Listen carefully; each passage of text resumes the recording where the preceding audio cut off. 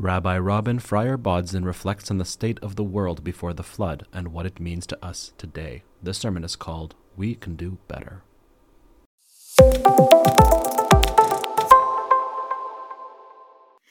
So a few minutes ago, we concluded Sefer B'Midbar, Chazak, Chazak, V'nit Chazek. We finished the fourth of the 5 books of the Torah. And the second of the 2 parshiot in this morning's doubleheader, Parshat Maseh, it mostly detailed the itinerary of the Israelites' travels through the wilderness. After a very long journey, Sefer B'Midbar ended with this verse, this pasuk. Ela hamitzvot vehamishpatim asher tziva Adonai biyad Moshe el b'nei Israel be'arvot Moav al Yarden Yericho. These are the mitzvot, the mitzvahs, the judgments that God commanded b'nei Israel, that God commanded the Israelites through Moses on the steppes of Moab at the Jordan near Jericho. Before the Israelites reached those steppes of Moab, 42 unique encampment sites are mentioned between Ramses and Egypt until the Jordan River. 42. And the author of the Torah doesn't just list these places, but each one is described with these words. You heard it chanted before. And the Israelites set out from, and they encamped at. Vayis'u b'nei Israel me Ramses, vayachanu b'Sukkot. Vayis'u, vayachanu. The Israelites set out, and they encamped, etc., 42 different times. Before they arrived at the next location, they took leave of the place that they were in before. The experience at each place was significant to them. And the experience at each place had meaning for them. And each place that they went to and stopped at, it shaped them as a person. And it shaped them as a people. And each place they stopped at, all 42 stops, it helped them on their long journey from slavery to freedom and from the narrows of Egypt to those steppes of Moab. Last week, I was honored and quite frankly privileged to be the guest rabbi at Camp Ramah in Canada. Harold, it was significant for me. I got a thumbs up. And even though it was only 1 week, it had a lot of meaning and is now a brief chapter in the narrative, which is my life. A lot of people have asked what I did all week, so I figured I'd tell you now.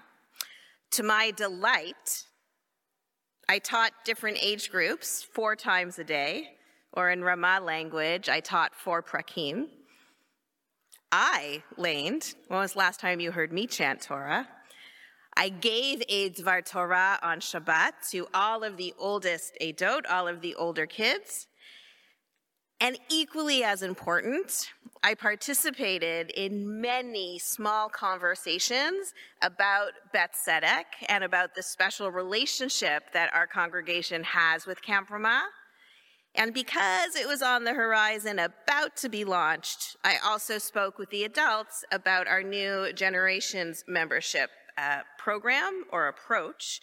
And when I heard on Thursday, I think through this new approach to membership, where people between the ages of 20 and 40 have a no-fee membership, we've gotten over 150 new members in 36 hours. So those were good conversations.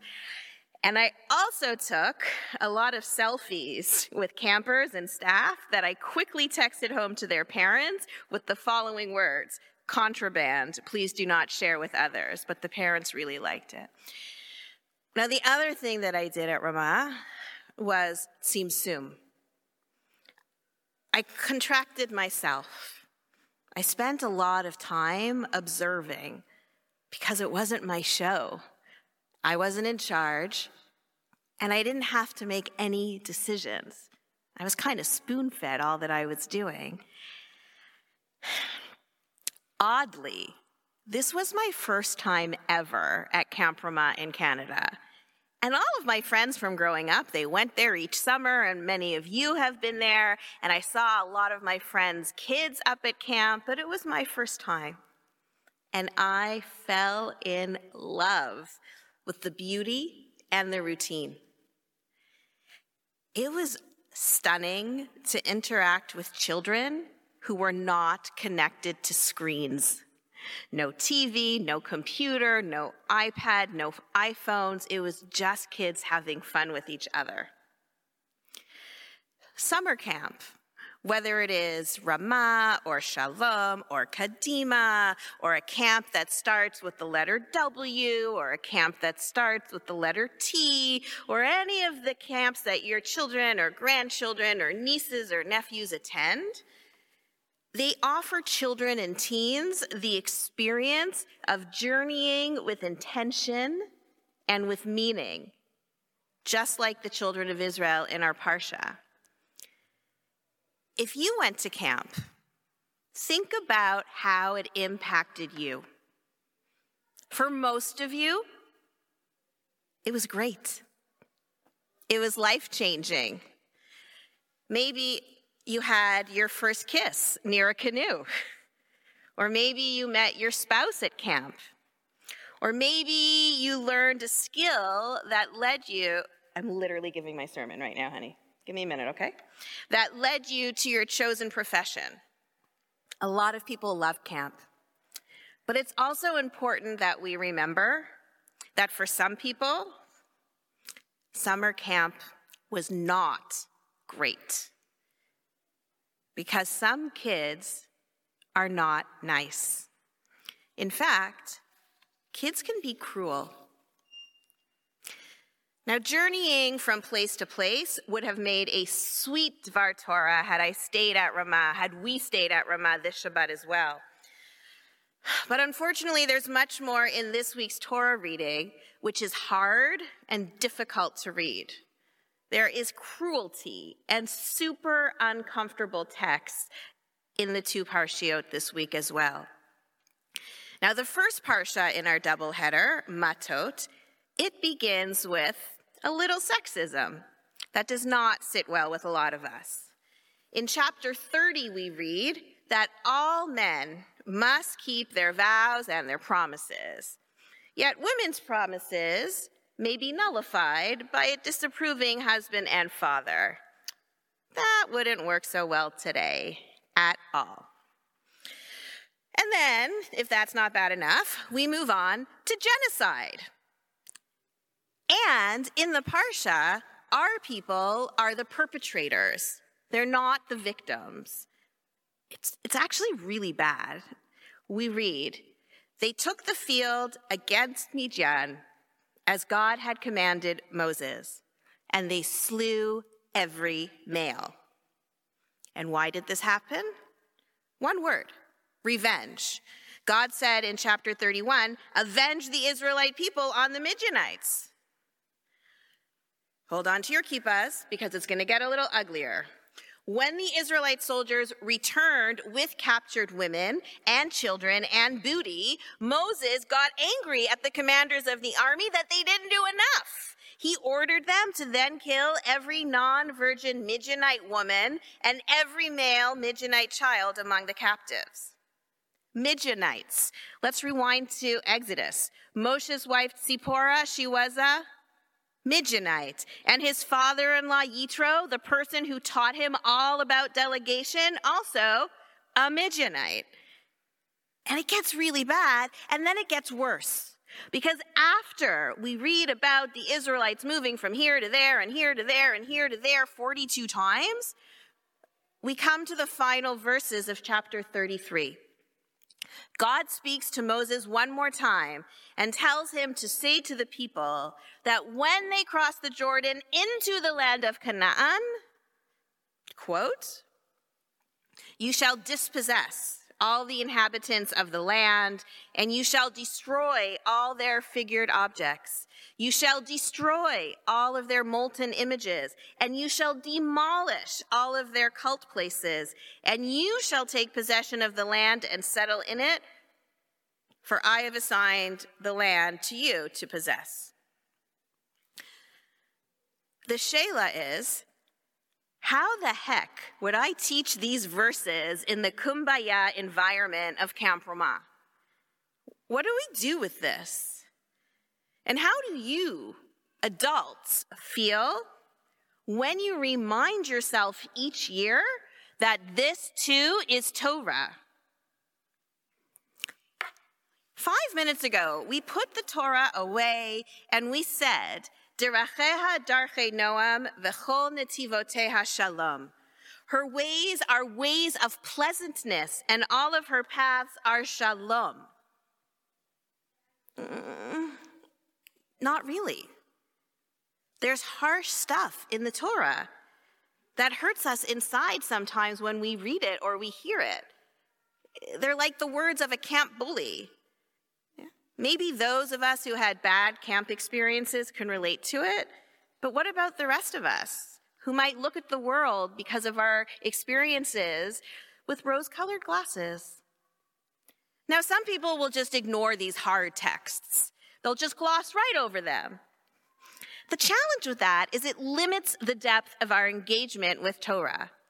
As Dr. Sam Shonkoff wrote a few years back, while commenting on this topic for the American Jewish World Service, whether we justify its faults or we fail to behold its wholeness, we and Torah are fragmented. When we come across narratives like, let's kill all the Midianites, or women are second-class citizens, instead of ignoring them, we need to engage with them and struggle with them and get angry at them and maybe make an off-color remark.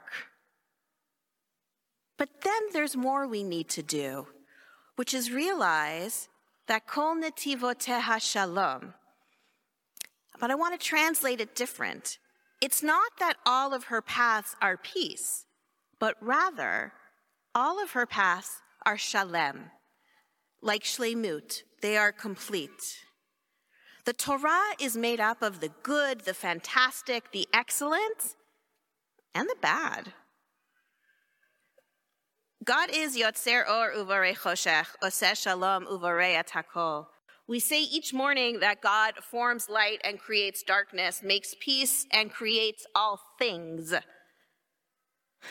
But the original text from Isaiah reads, God forms light and creates darkness, Oseh Shalom Uvarei Ra. Makes peace and creates evil. God does that too. Shalom, v'chol netivoteha shalom, it comes from shleimut, from wholeness. And as adult readers and learners of Torah, it's up to us, responsibility, to start a process of opening ourselves to the whole story of the Torah, not just the parts that we like, and grapple with it. Again, Dr. Shonkoff, seeing and struggling with the Torah's most disturbing faces, even when it elicits emotional responses like shame and anger and sadness, can actually elucidate our deepest values and can help us identify our own ethical and moral orientations. Our productive indignation over unjust texts motivates us to take action on these issues in our lives. One of the most memorable moments in all of Torah happens right near the beginning, when God sends a flood all over the earth. And as a sign that God will never flood God's world again, a rainbow is set in the sky. In time, we adopted the ritual of reciting a blessing when we see a rainbow, which is Baruch Ata Hashem Elokeinu melech haolam zocher habrit v'ne'eman bivrito v'kayam b'ma'amaro. Although some people just say zocher habrit. Those words mean, blessed are you, God, who remembers the covenant and is faithful to his covenant and keeps his promise. I saw a stunning rainbow at Camp Ramah last week. If you're at home, you can probably see it on the screen right now. It was a hot, hot day. It was supposed to rain all day long. Then it turned sunny, as happens over there. Then it started to rain. And then this rainbow appeared. And there were so many bands of color that were visible to the naked eye. And when you see a rainbow, you pause, always, and you point. Because a rainbow is stunning, especially since it always takes us by surprise. But it symbolizes that bad, that horror, that disgusting way of living that once was pre-flood. And it also reminds us of the current reality we're in, and it reminds us, I hope, that we can do better. The good parts of Matot and Maseh, they're great to teach and learn from. And as for the ugly parts, we should read them, we should study them, and then orient ourselves to do better. Shabbat Shalom.